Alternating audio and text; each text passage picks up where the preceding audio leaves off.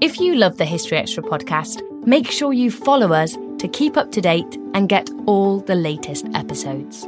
Thanks for your support, and I do hope you enjoy this episode. This episode is brought to you by Indeed. We're driven by the search for better, but when it comes to hiring, the best way to search for a candidate isn't to search at all. Don't search, match with Indeed. Use Indeed for scheduling, screening, and messaging so you can connect with candidates faster. And listeners of this show will get a $75 sponsored job credit to get your jobs more visibility at Indeed.com/HistoryExtra. Just go to Indeed.com/HistoryExtra right now and support our show by saying you heard about Indeed on this podcast. Terms and conditions apply. Need to hire? You need Indeed. Hola. Hello, this call is being translated. Abuela, listen to what my phone can do. Abuela, escucha lo que mi teléfono puede hacer. ¡Wow! Ahora dime sobre tu novia nueva. Wow, now tell me about this new girlfriend. Huh? Tú sabes lo que dije. You know what I said. Language is no longer a barrier thanks to Live Translate with Galaxy AI on Samsung Galaxy S24 Ultra. Learn more at Samsung.com. Samsung account login required. Calls must be made using the native Samsung dialer. It's only a kick. A jump. A block. It's only a serve. It's only a tackle. A run. It's only for the fans. After all, it's only pressure. You got this. Adidas. The Hargan women seemed to have it all. We were blessed. My mom was amazing. But detectives would soon discover inside the house there were the bodies of two women. A story of betrayal you would struggle to believe if it wasn't true. I am just praying to God, this is a sick joke. From 48 Hours, this is Blood is Thicker, the Hargan family killings. Listen to Blood is Thicker, the Hargan family killings, wherever you get your podcasts.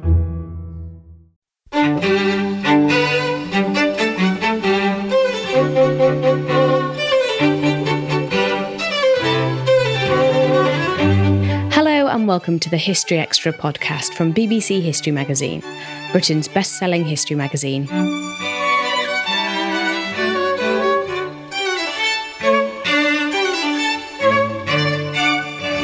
I'm Millie Cawthorne. In today's episode, we've got the second part of our latest Everything You Wanted to Know But Were Afraid to Ask episode on ancient Greece. In these podcasts, we combine popular search queries with questions that you've sent to us via our social media channels.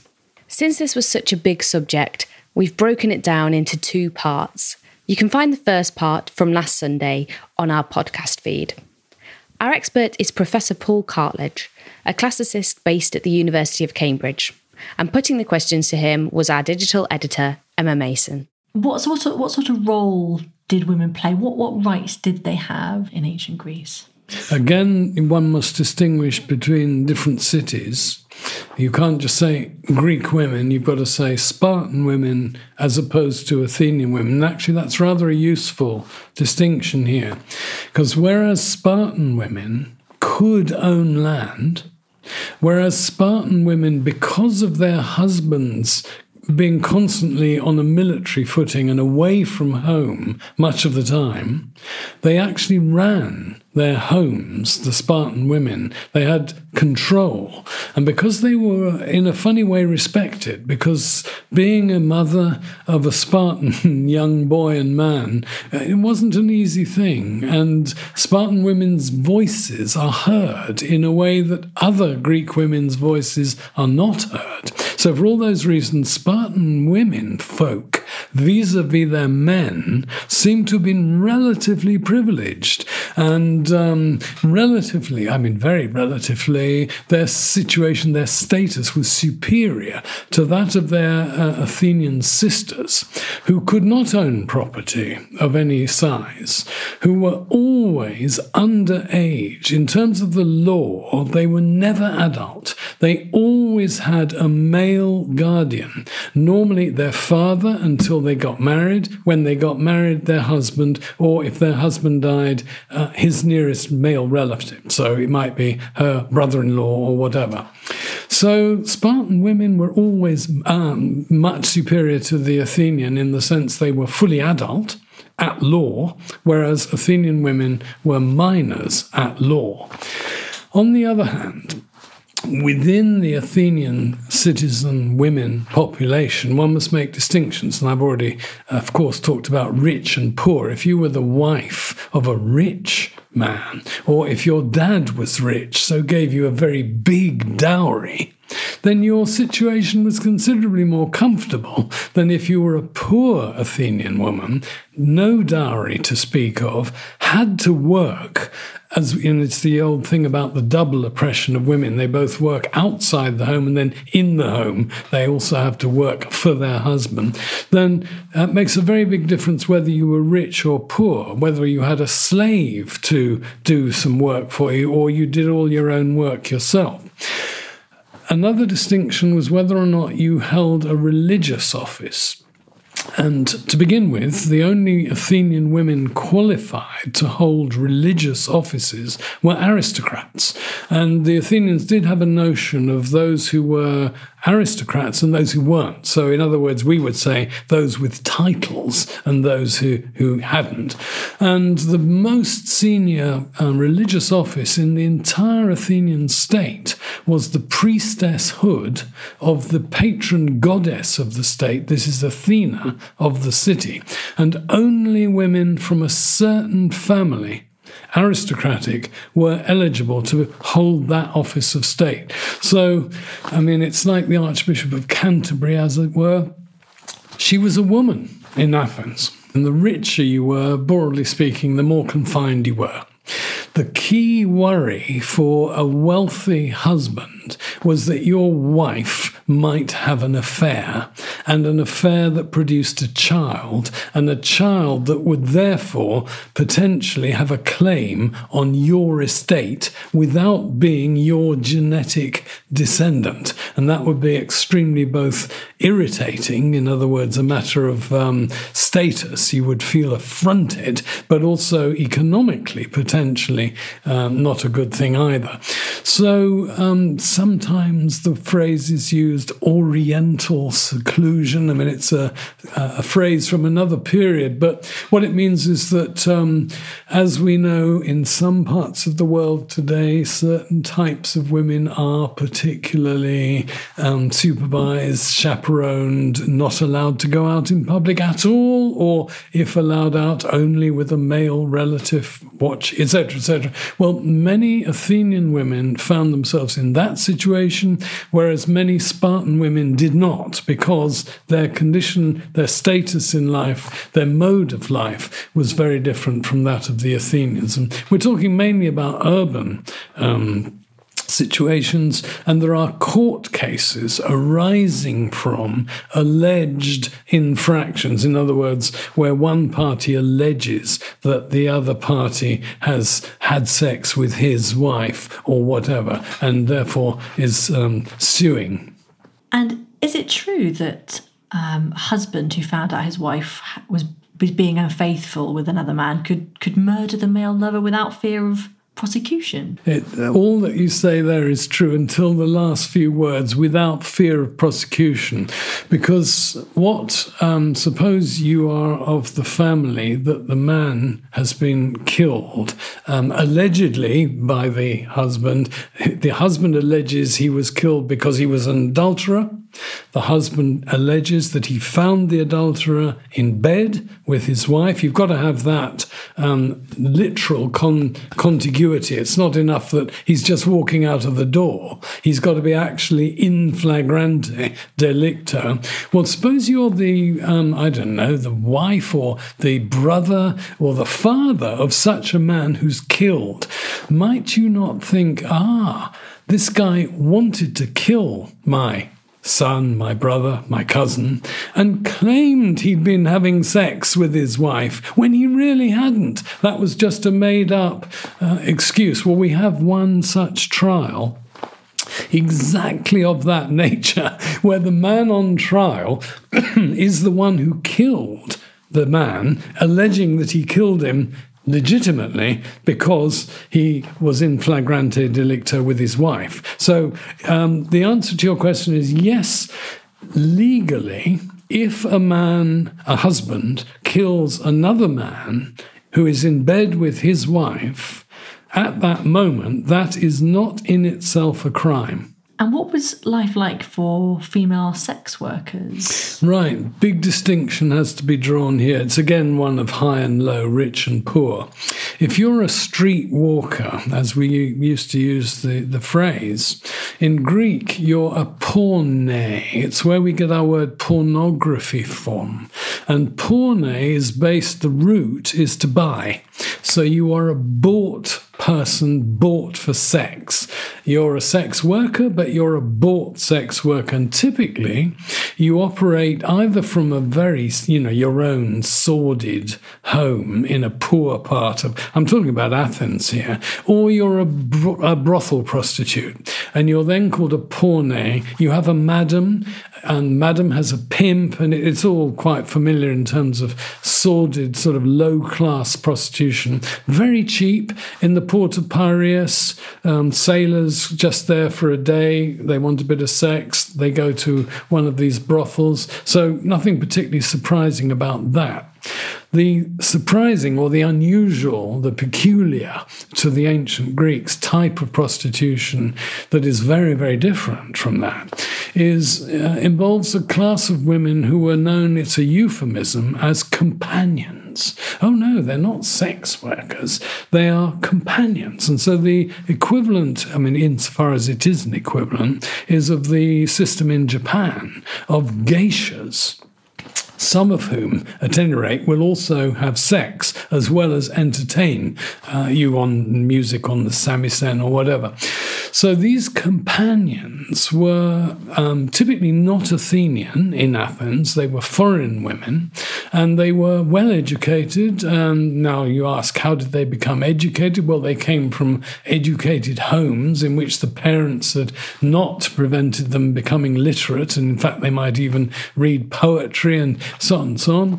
And they could play an instrument. They could, in other words, entertain not purely with their bodies. Let's put it that way. Well, they were very expensive. And so we're talking like the quarter of Edo, where all the famous woodcut etchings of those prostitutes, the ukiyo-ye woodcuts. This is something equivalent to that in Athens. High-class prostitution involving free, elite women, typically non-Athenian, with upper-class, very rich Athenian men. And you mentioned education there. So did wealthy Athenian women receive any sort of education? Yes, by and large, that would be the case, because there were certain situations in which it would be very helpful, to put it mildly, to be literate. So I mentioned the priestesshoods. Well, obviously she would need to be literate. There would be documents to read, prayers to recite, all sorts of things. And the higher up the scale you go in terms of culture, well, hymns, of course, poems of different sorts. There are prayers, a lot of things set to verse.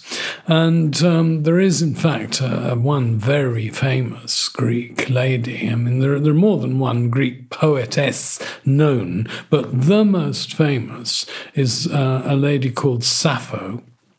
In Greek, Sappho. She came from the island of Lesbos, which today, sadly, is more famous or notorious for having lots of refugees.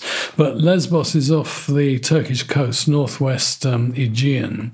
And Sappho and her female students or friends, they both composed verses, sang verses, and most interestingly of all, had them written down. In other words, they were preserved. That's why we know some of what Sappho actually composed. And Plato, who was not a great feminist in many ways, but he was a great connoisseur of poetry, he called Sappho the 10th muse. She was so, because muses are all female, there are 9 of them, and one of them is a muse of poetry, but she was so famous in his day, this is about 400 BC in Athens, that he thought that highly of her. But by and large, most Athenian women, probably were at most literate. I mean, there wouldn't be much more than that.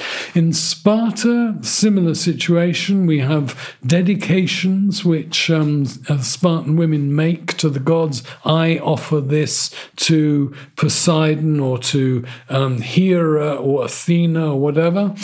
And in the Greek world, generally one must assume most women were at best functionally literate and numerate, but nothing much more than that. There were no schools, by the way. I mean, hardly any, I won't say no, there were hardly any formal educational establishments, even for boys. So a fortiori, not for girls either. There's an awful lot of interest online about homosexuality in ancient Greece and the practice of pederasty. Maybe you could introduce that to us. What was pederasty? To us, it's sensitive because any sex with a child, which is what pais means, is in itself problematic and illegal. Paiderastia literally means lust for, love of, in a strong sexual sense, children. And it could be of either sex. The word pais is unisex. It could be an underage, sub-adult, either male or female. But paiderastia refers specifically to boys. And it is, who is the arastes? Who are the lovers? Who are the active element in this binary relationship? They are adults, so they're over 20. They might even be married. They might be what you and I would call a preferred or exclusive homosexual, but they might be married as well, and that's, of course, not unknown in our society. And the difficulty comes with just at what age was the younger, the junior, the sub-adult party, and how much agency would that junior partner have? In other words, if you're 12, you're probably going to be less able to have a say, either in resisting or in manipulating or determining the nature of the relationship with the older man than if you're 18. However, if you are 18 or 17, 18, you're still a pais. You're still subject to that disability. You're not a legally independent adult. And therefore, you might well be the junior partner in a homosexual relationship with a man only a few years older than you. In other words, it might be quite equal. So let's put it this way, it's extremely complicated. You can't just say, oh, well, pederasty was like this. It had lots of shades of grey. Very rarely was it criminalised. In other words, as such, it was not a subject of a criminal action. But if you were a rent boy, in other words, if you were, let's say, 17, and you openly or covertly offered your body for purely sexual reasons to an adult male, that could be subject to an accusation of criminal prostitution, which would have political consequences. There were rules forbidding sexual congress or sexual arrangements in the gymnasium. So lots of Greek cities had areas where you exercise, because the Greeks were very keen on athletics, especially wrestling. And they typically exercise nude, which is why it's called a gymnasium. Gymnos means naked. So there were rules barring you if you were a slave. You couldn't go in the gymnasium because that would be too easy for a free citizen adult male to just do what he wanted to. So they were barred. It was not allowed if you were under 40 to be in a gymnasium with young boys present. So there were rules, regulations. It's not a free-for-all. And that raises the question, was there any sort of, as there is today, and of course we have reinforcement from Scripture, any negativity surrounding it? Was it thought to be in itself a questionable activity? Well, there is this one area, and it's about power. And of course, it's for that extent extremely contemporary when we think about male-female relations today. If it was thought that the junior partner was being forced into it, let's say his individuality, his identity was being denied as a free citizen, though he was not adult, he was still free, then that was not good.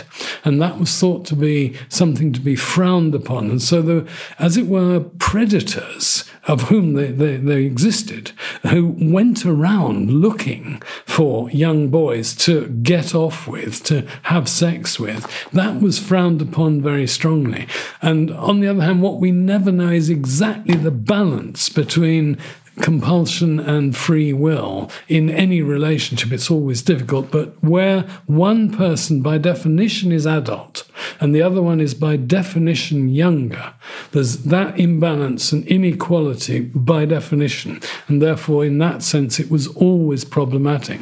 Except, and this is the one exception in the whole of the Greek world, and it's Sparta, where it seems that this relationship was not optional at all.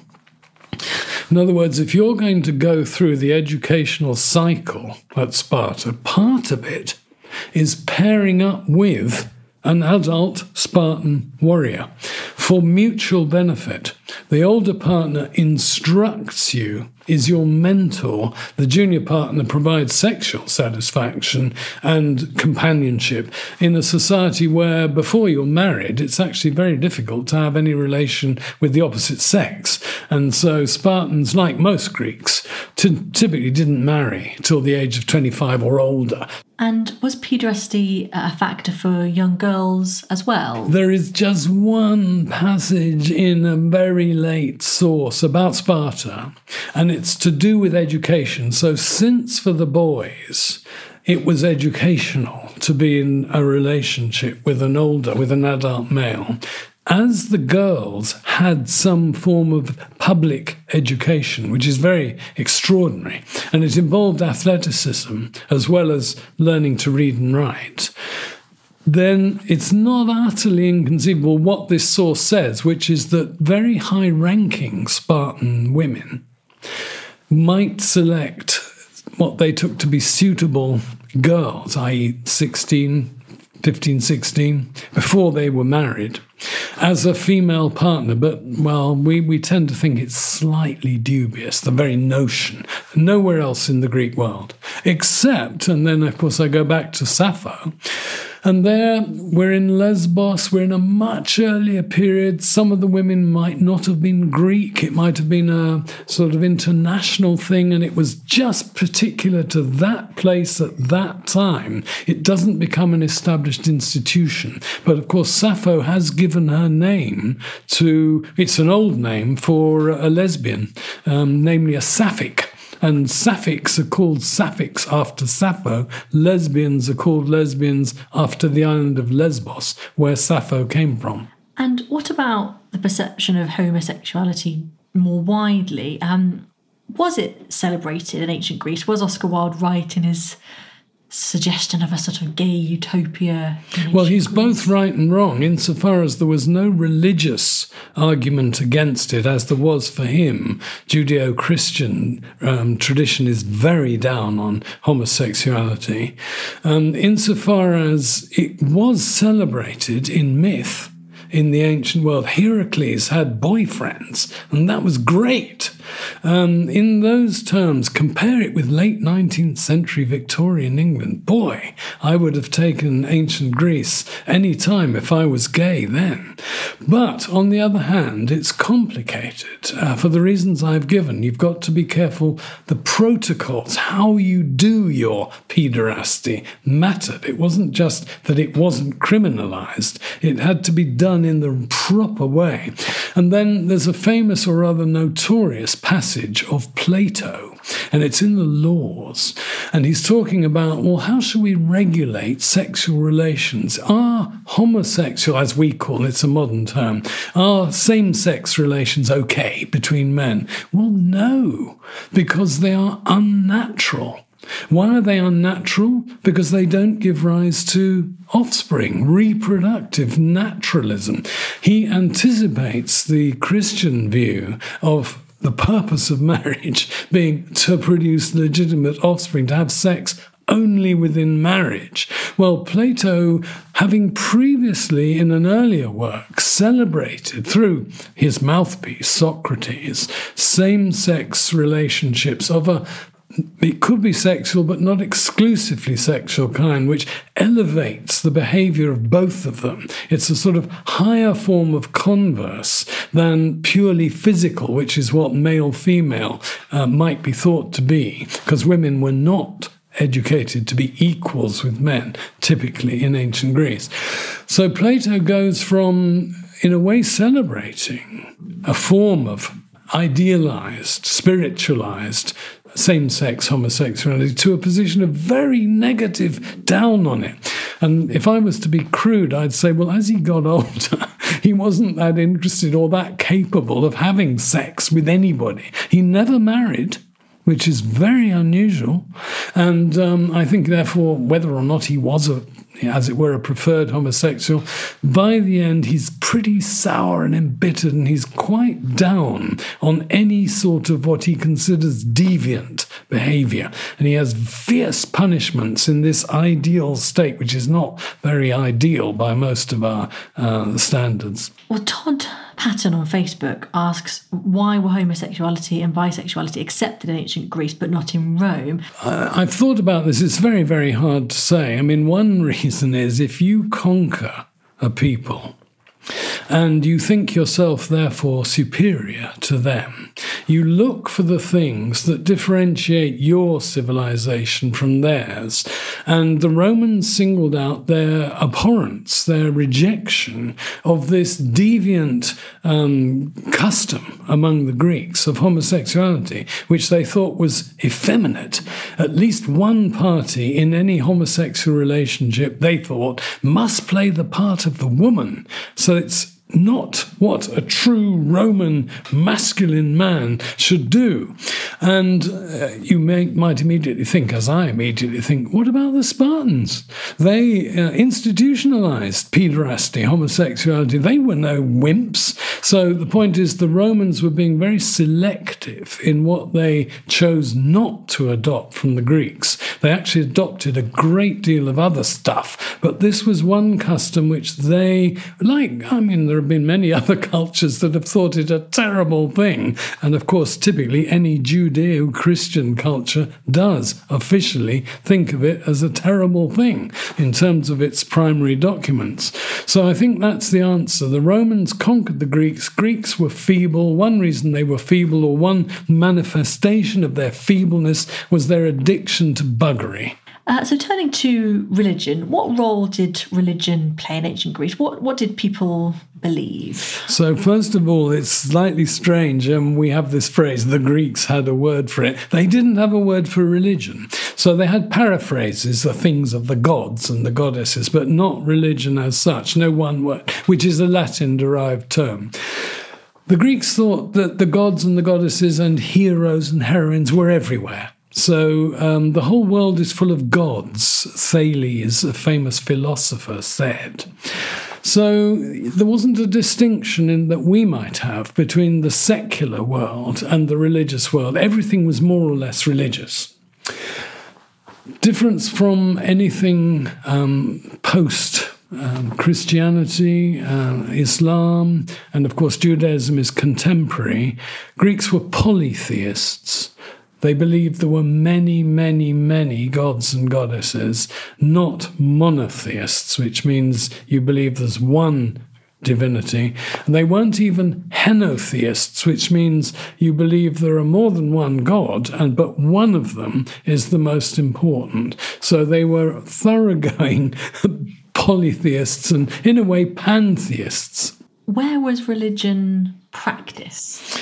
There were separate spaces. The Greeks actually had a word meaning a cut-out space, so where a sanctuary, which might or might not include a temple, was. So there are, as it were, shrines and specifically religious spaces in terms of an altar and a temple. But religion was practiced everywhere. You go to battle, you slaughter an animal before the battle to get the will of the gods. You look at its liver, and then if it's favourable, you go to battle. If it's not, you don't. So battlefield, you're at home. You wake up in the morning, you have your family Hermes just outside your back door. You pour a libation, that is wine or some other liquid, it might be olive oil, and that is your way of making your peace with the gods. Constantly there's a toing and froing. There's a sort of notion of a contract that if you, the human, do the gods favours, if you look after them, if you worship them,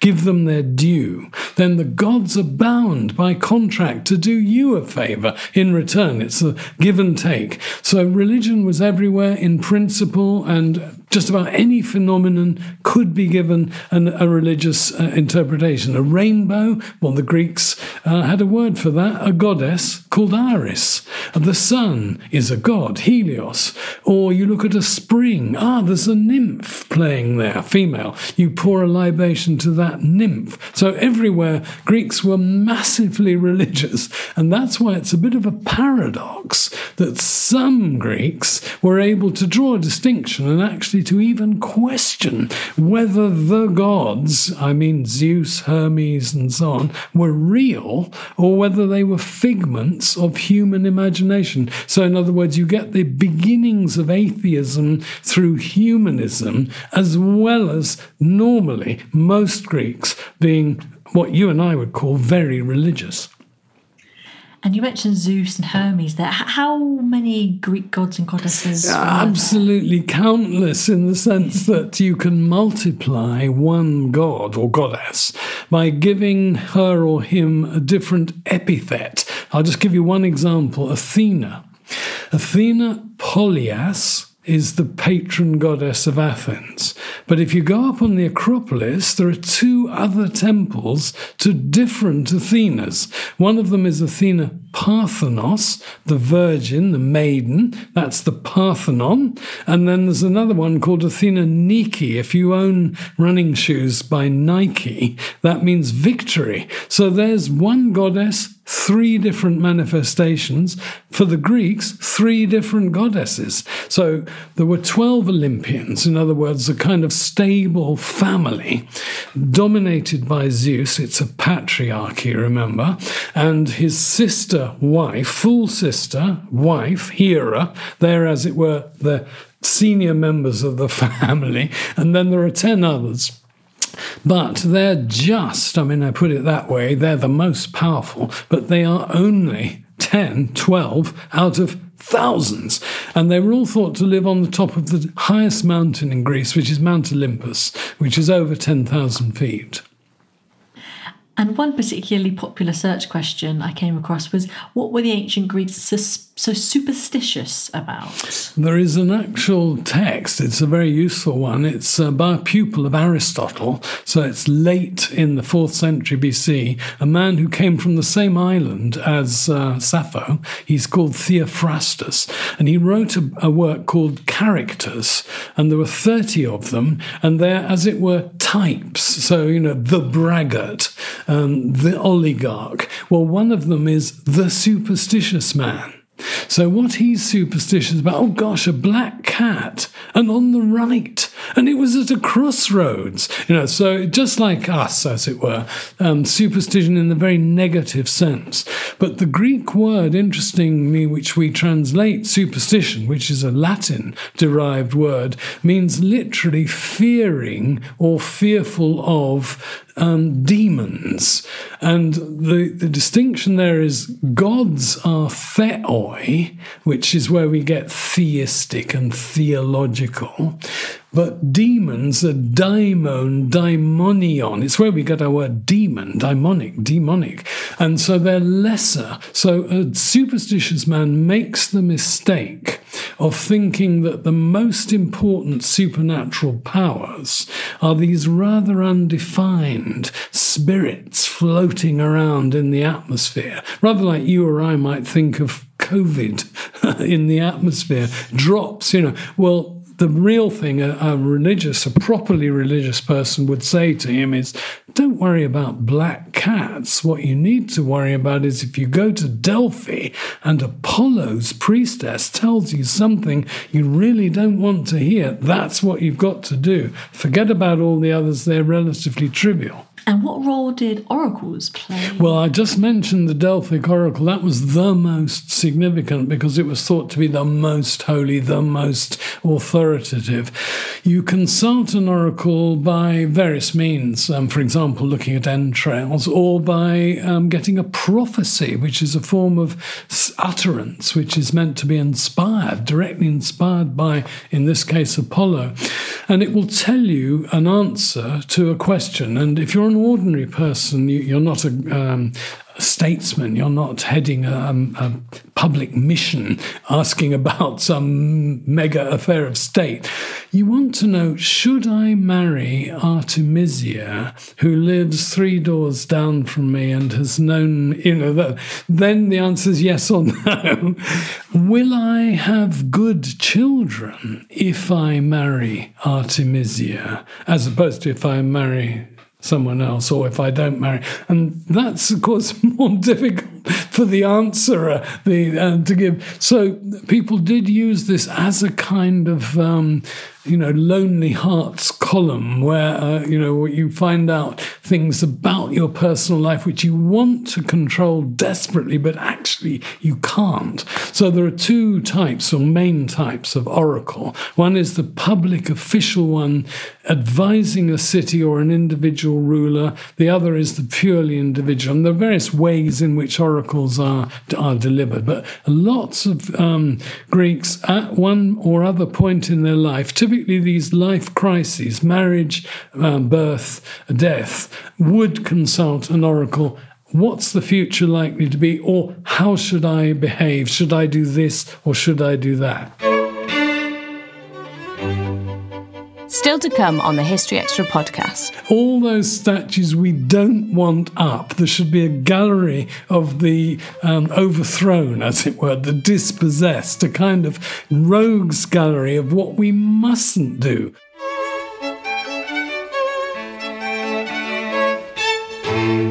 We don't always realise just how much our negative thoughts and experiences stick with us and weigh us down.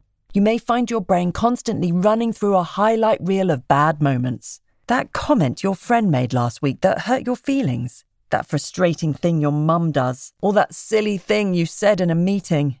Maybe it's time to get it all off your chest. Whether it's a tiny annoyance or something much bigger. Talking about it can give you some relief and lead you to a potential solution. That's where therapy comes in. It's a safe space to share whatever's weighing you down and learn to process it, so your internal highlight reel can focus on the good stuff. And BetterHelp offers affordable online therapy on a schedule that works for you. Connect with a licensed therapist by text, phone, or video call. Start the process in minutes and switch therapists anytime. Let it out with BetterHelp. Visit betterhelp.com/historyextra today to get 10% off your first month. That's BetterHelp, HELP.com/historyextra. This episode is brought to you by Indeed. We're driven by the search for better, but when it comes to hiring, the best way to search for a candidate isn't to search at all. Don't search, match with Indeed. Use Indeed for scheduling, screening, and messaging so you can connect with candidates faster. And listeners of this show will get a $75 sponsored job credit to get your jobs more visibility at Indeed.com/historyextra. Just go to Indeed.com/historyextra right now and support our show by saying you heard about Indeed on this podcast. Terms and conditions apply. Need to hire? You need Indeed. Hola. Hello, this call is being translated. Abuela, listen to what my phone can do. Abuela, escucha lo que mi teléfono puede hacer. ¡Wow! Ahora dime sobre tu novia nueva. Wow, now tell me about this new girlfriend. Huh? Tú sabes lo que dije. You know what I said. Language is no longer a barrier thanks to Live Translate with Galaxy AI on Samsung Galaxy S24 Ultra. Learn more at Samsung.com. Samsung account login required. Calls must be made using the native Samsung dialer. Moving on to the Olympics, there's a huge wealth of questions about that online. Maybe you could just start by telling us why the Olympics were so important. They were important because they were religious. They were in honour of Zeus of Mount Olympus. That's why they're called Olympics, though they were actually celebrated not at Mount Olympus, but down in the Peloponnese northwest at a place which was called Olympia. They're important because they're religious. They're important because only Greeks may take part. So they were what we call pan-Hellenic. All Greeks, only Greeks. And to begin with, in terms of the actual participants, they were only for men, boys as well as adults, but only males. Later, it becomes possible if you own, for example, a racehorse, or if you own a four-horse chariot, then you can enter that and you're the owner and you win the prize, if you win the prize. And the prize is just a symbolic prize, not a money prize. It's just an olive wreath.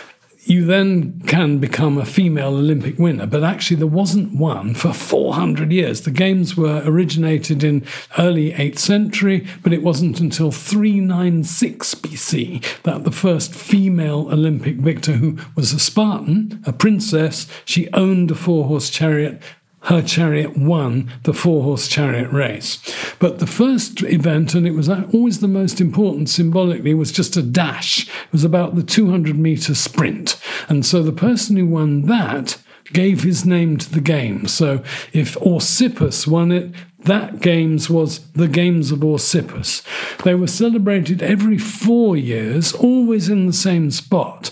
And Greeks, as the Greek world expanded, out west as far as Spain, up north and east as far as what's today Georgia. So you get competitors and eventually winners from all round the Hellenic world, all round the Mediterranean, all round the Black Sea. But some cities made a special fetish of trying to breed winners. And so in other words, they had dedicated training grounds, and they put a lot of money into even bribing people to come and leave their native city to come and sign up. It's rather like cricket today or other sports where foreigners become naturalized to play for another country.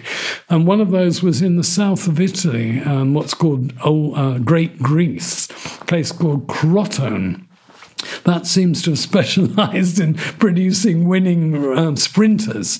Other athletes were heavy event competitors. So they did wrestling, they did boxing, and then others did a bit of both. They did wrestling and javelin throwing and sprinting, and there were 5, and they were called pentathletes. It's where the original pentathlon came from. And then as time went on, the Olympics spawned 3, not exactly rivals, but imitators. In other words, 3 other major pan-Hellenic games. One in Delphi, one in Corinth, and one place in the Peloponnese called Nemea. And Nemea, like Olympia, was in honour of Zeus. The one at Corinth was in honour of Poseidon, and the one at Delphi was in honour of Apollo. And the ultimate accolade was to be an athlete who'd won, or a wrestler, whatever, who'd won the prize. And there was only ever one prize, no silver medals, no bronze medals, at each of the 4 main Pan-Hellenic Games. And why were they held every 4 years? There is a view, actually, that originally they were held every year, in other words, annually, but that because they took such a lot of organisation, and it's rather like modern Olympics, though they're always in the same place, nevertheless, the build-up to each one. And if you've got the other 3 added in, so that there were 2 in 1 year, it operated that there was 2 in each of the 4-year cycle. You'd have 2 in 1 year, then 1, then 2 in like that. A lot of preparation. They're all together with, we think, 50 games that a professional or semi-professional athlete could take part in. So you want to spread them out. But why were they 4 years to begin with? That's a very good question. It's a cycle which is not unknown elsewhere. For example, the Athenians' main festival was in honor of Athena, and it was called the Pan-Athenaic Festival. Well, every 4th year, that was a really big deal. So there were 3 minor versions, and then the 4th year, big deal. That probably was based on the Olympic notion of every 4 years is a big deal. And when was the last ancient Greek Olympic Games? Right. Christians, as you can imagine, were not keen on, for example, Zeus, Poseidon, Apollo, and therefore they wanted to expunge all traces of paganism. And gradually they got to the point where, following the foundation of Constantinople in 330, which we talked about earlier, the Byzantine Christian emperors became what they called Orthodox. So extremely rabidly dogmatic. Not just Christians, but other Christians were heretics. Anything except my doxy is no good. You're going to go to hell if you don't believe what I believe is the truth about my religion. Well, one of these emperors, he was called Theodosius I, also nicknamed the Great. He simply uttered an edict. All pagan festivals must forever after cease now. And this was in 393 AD CE. So that's the end of the Olympics and any other pagan such religious athletic festivals. And what happened between, obviously we still have the Olympic Games now. How did the Olympics change? How did we get to where we are today? There was a complete absence of abeyance, obviously competitive sports, but nothing of an international or let alone global nature. During the 19th century, gradually the idea grows up that Germany, France, England, in some ways are the heirs to ancient Greek culture, civilization, and Roman, of course. And so one of these Philhellenes, when Greece revolted from the Ottoman Empire, a bunch of non-Greeks called Philhellenes sent them money or even went to fight, like Byron. So Philhellenism grew in the 19th century. And there was one particular Philhellene, he was a baron, he was called Baron de Coubertin. He got together an Olympic movement, interestingly inspired partly by coming to England, going to Much Wenlock in Shropshire, where there was held something called an Olympic Games. It was a purely local thing. Anyway, he got the idea from that, and he thought, why are the English so particularly successful in, for example, military matters? They beat us on the field of Waterloo. Well, is it because of something to do with the English education, with the way they do competitive sports, and so on? So he drew the inference it was, and that the way to make France great again after the defeat by the Germans, 1870, was to introduce many more athletic competitions, building up to, and then in the 1890s, 1894, just actually at the time of Oscar Wilde, who was a Philhellene of another kind, there was the first meeting of the Proto-International Olympic Committee in Paris in 1894. They agreed we will hold the first revived Olympic Games, not in Olympia, which was a backwater, but in Athens, capital of Greece, the new state of Greece, in 1896. And the rest is history. That's when the modern Olympic Games movement restarted, 1896. So what would you say is the biggest legacy of ancient Greece? democracy, but only in terms of its name, not directly as a legacy in terms of its form. Philosophy and science, the originators of the scientific method, the presupposition that you can understand the world of nature without invoking the divine as an explanation, that goes back to the ancient Greeks. Ultimately, it's an ancient Greek who points out that the earth goes round the sun. Absolutely heretical notion until Copernicus proved it, a thousand years later. But Greeks make these terrific leaps forward. Theatre, the word is Greek. We do theatre in some sense because the ancient Greeks invented it. When the Renaissance comes along, texts of the ancient Greek dramatists were printed in Greek, and then when the modern theatre develops and inspiration is sought for discussion of such issues as when is it okay to defy the established regime? Think of Antigone, just one example. When is it not right to bury your brother? When is it necessary to commit civil war? And so on. Greek theatre was a problem-oriented theatre, especially Athenian, but often using myths derived from elsewhere than Athens, for example, Thebes. So theatre, philosophy, science, democracy, I would say, are the three main legacies which we have chosen to inherit and remake in our own ways in the modern Western world. So turning now to the Elgin Marbles, that's obviously a lot of interest in that topic as well. So maybe you could just summarise for us what exactly the Elgin Marbles are and what the story is there. It's a complicated story, the Elgin Marbles, named after the 7th Earl of Elgin, way up in the northeast of Scotland. He was our ambassador, our man in Istanbul, sometimes referred to in French as the Sublime Porte. So he was our ambassador to the Ottoman Empire. At that time, Greece, what was ancient Greece, so including Athens, was a subject state of the Ottoman Empire. And therefore, if you as a foreigner wanted to do anything in Athens, you had to get the permission either of the locals, the people who actually on the ground controlled Athens, and the Acropolis was a fort.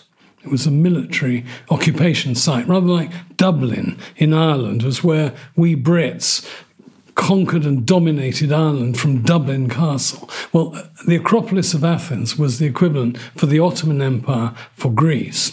So Elgin goes to the Sublime Porte, to Istanbul, in the late 18th century, 1798 or so.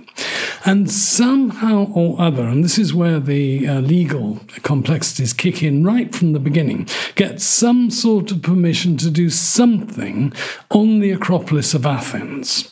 What it transpires he really wants to do initially is somehow remove what he takes to be both in themselves utterly admirable objects, aesthetically, but also objects which are being neglected and which have been badly treated and which are likely to continue to be treated and therefore will deteriorate. He claims to be saving these Greek Hellenic artifacts for the West, for non-Ottoman. Ottoman Empire was the East, the terrible Turk, and he's saving them.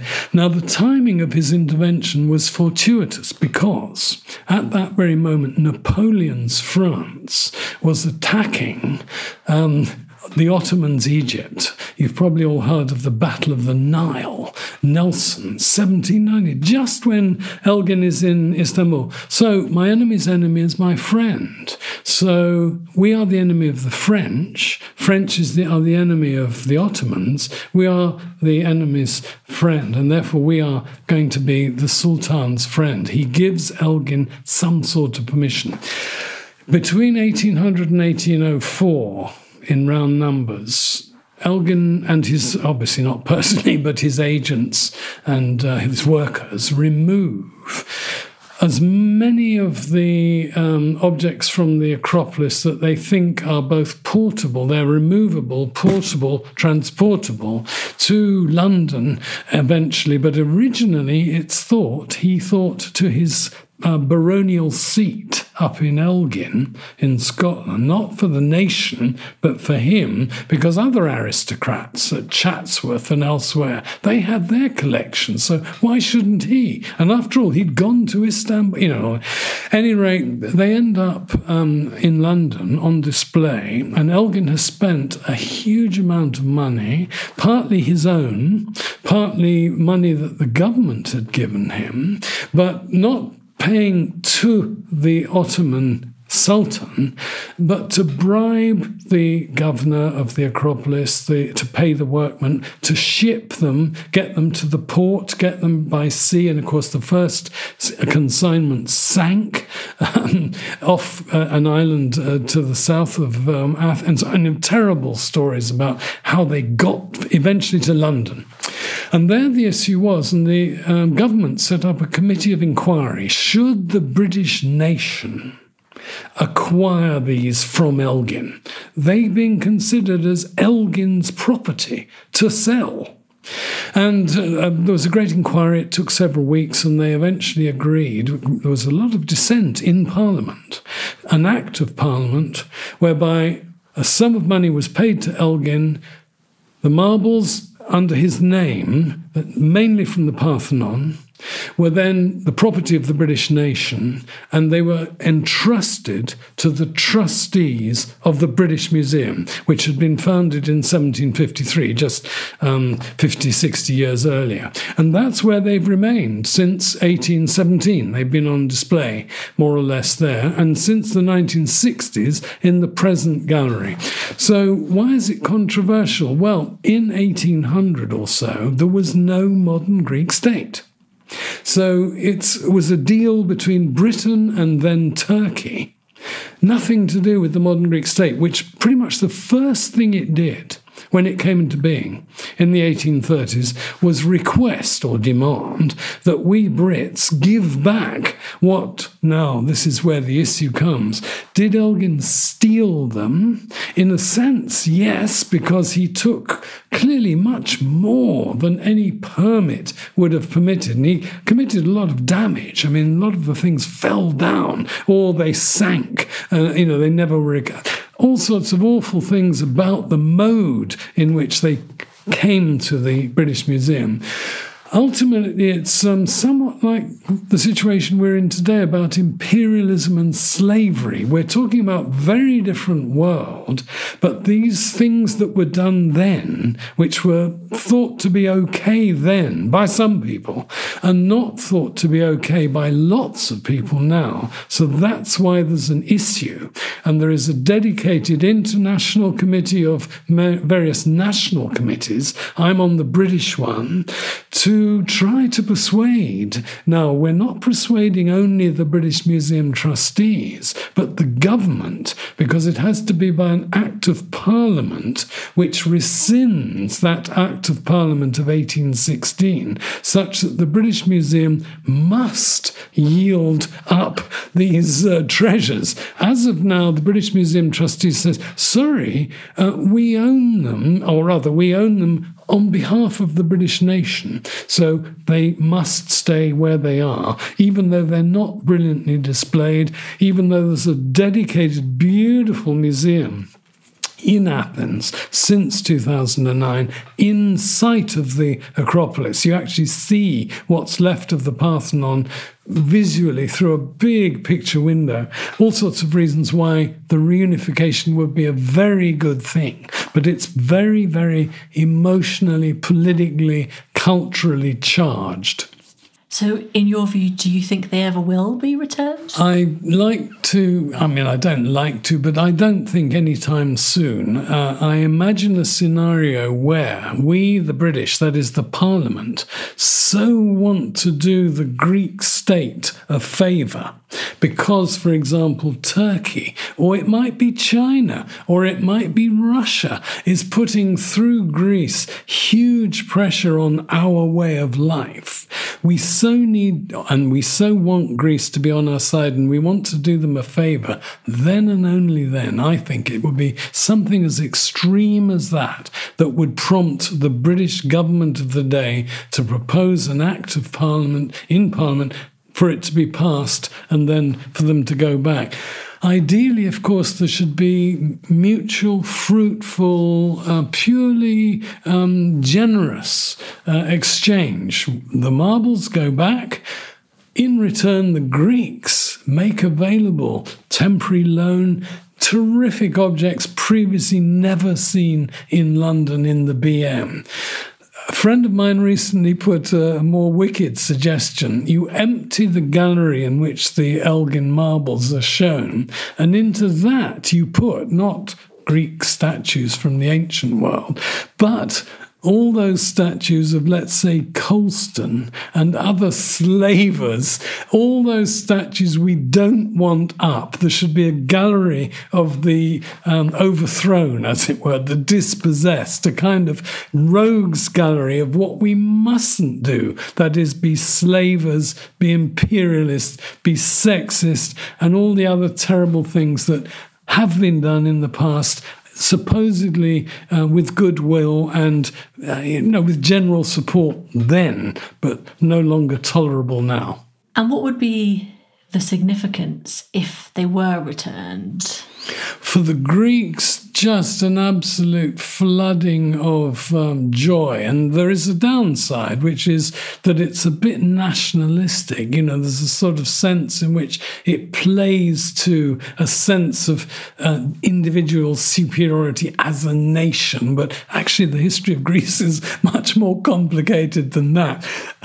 On the other hand, over here, only I think some die-hard reactionaries would be really sorry. And they would feel, I think, partly bruised pride that they'd somehow not hung on to them. And that, I think, is the feeling that motivates most trustees of the British Museum. You become a trustee, and then you feel the collection is yours, so that you'd be somehow being robbed of something that in some real sense is yours, when of course it isn't. Everything in the BM belongs to the British nation. The trustees are trustees. They hold it in trust for us.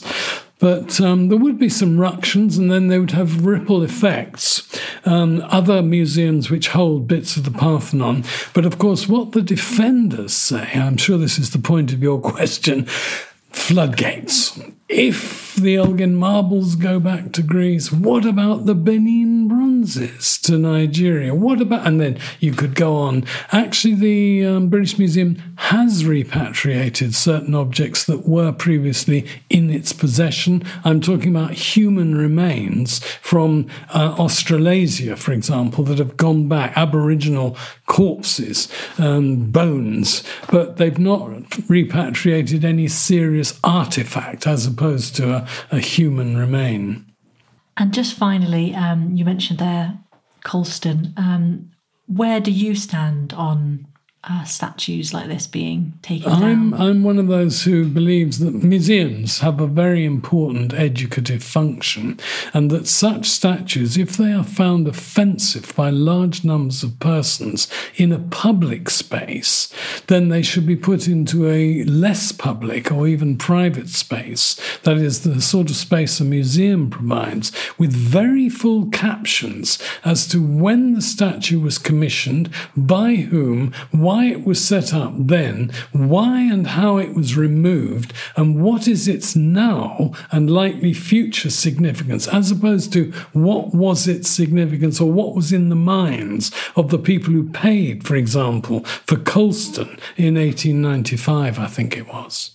And just finally, what can we expect from your latest book?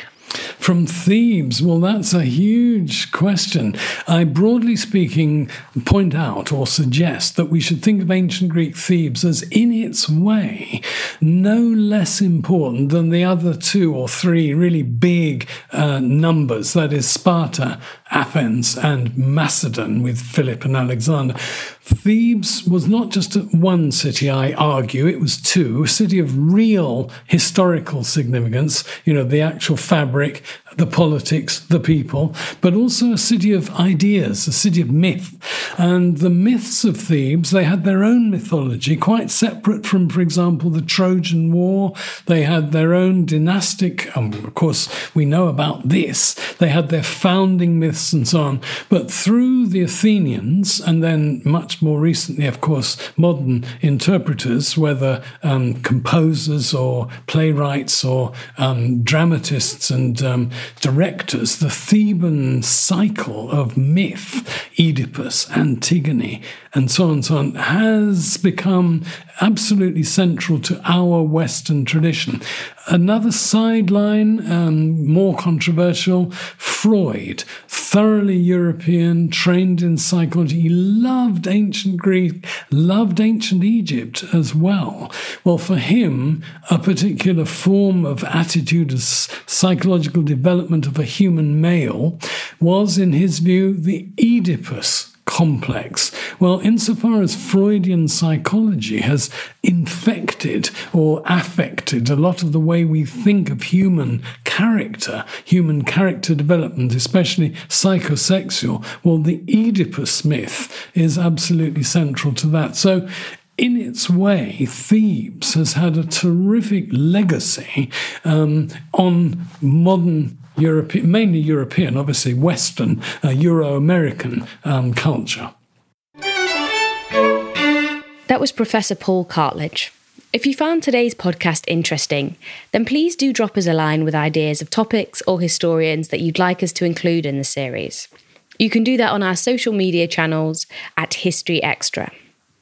Thanks for listening. This podcast was produced by Ben Hewitt and Jack Bateman. Tune in again tomorrow for a discussion about the survival strategies of medieval royal dynasties.